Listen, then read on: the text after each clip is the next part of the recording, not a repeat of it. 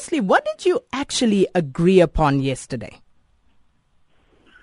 Well, we agreed collectively that will give Comrade Cyril Ramaphosa a chance to put together all the political leaders of political parties to hammer out a political solution to the problems besetting Parliament.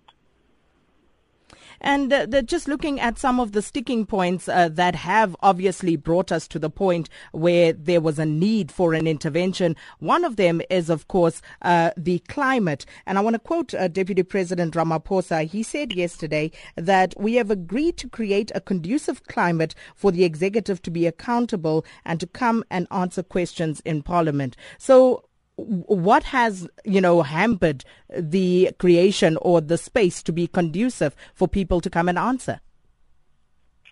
Well, the thing that will enable everybody in the executive to come to the House is the cessation of personal attacks and insults at members of the executive and other members in the House, and stopping off all this drama that normally takes place, because it's become normal, and yet it's against the rules of the House for people to behave in do. So Comrade Ramaphosa has facilitated a process where political leaders have accepted that it is untenable to have an atmosphere like that in the House, and that everybody has committed themselves to cessation of these hostilities, so to speak. But how are you going to police that? How do you draw a line between what is an insult, what constitutes robust debate, and what these parties stand for and how they mean to express it? Well, Sakina, no party stands for insults. No party stands for drama.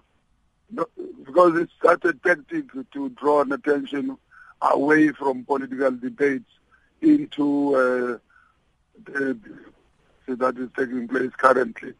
So the political parties have indicated that they would like to stop that and focus on the quality of the debate that must take place.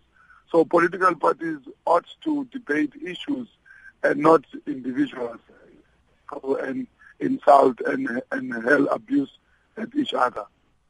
But how are you going to ensure that this actually happens going forward, that people do not trade insults? Because the rules have been there. There are rules in the House, Sakina. They've been there all along. Members who have been, but yes, they've been there. Like I said, it is a deliberate decision by members of the House to behave in a manner that makes the House ungovernable. And if they, like they did yesterday, acknowledge that it was the case and that they want to stop that, so that the House can progress and take decisions that are helpful to society and make poor people live better. Now, one of the other sticking points has been, and this was raised by the opposition severally, is the assertion that the Speaker is not impartial. What's going to happen in this regard? Well, the impartiality of the Speaker, if it is purely based on the fact that she is the chairperson of the ANC, is misplaced, because the rules of Parliament govern how the Speaker would rule and how the members should react to those rulings. And there's also a rule in the House that empowers members aggrieved by a ruling of the Speaker to appeal against those decisions through the Rules Committee. So even the Speaker is not above the rules of Parliament.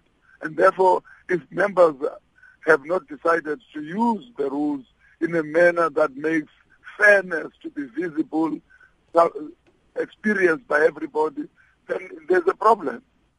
And even with those rules, the Speaker has herself, admitted that she has on occasion lost it in the House. So again, how are you going to ensure that these things don't happen going forward? Well, the Speaker is a human being like everybody, like all of us. That is why we welcome the fact that the leaders of political parties, the behavior displayed by members of political parties in the House is unwelcome. It must come to a stop so that we can then perform the duties we elected for. instead of all this drama that we experience every day.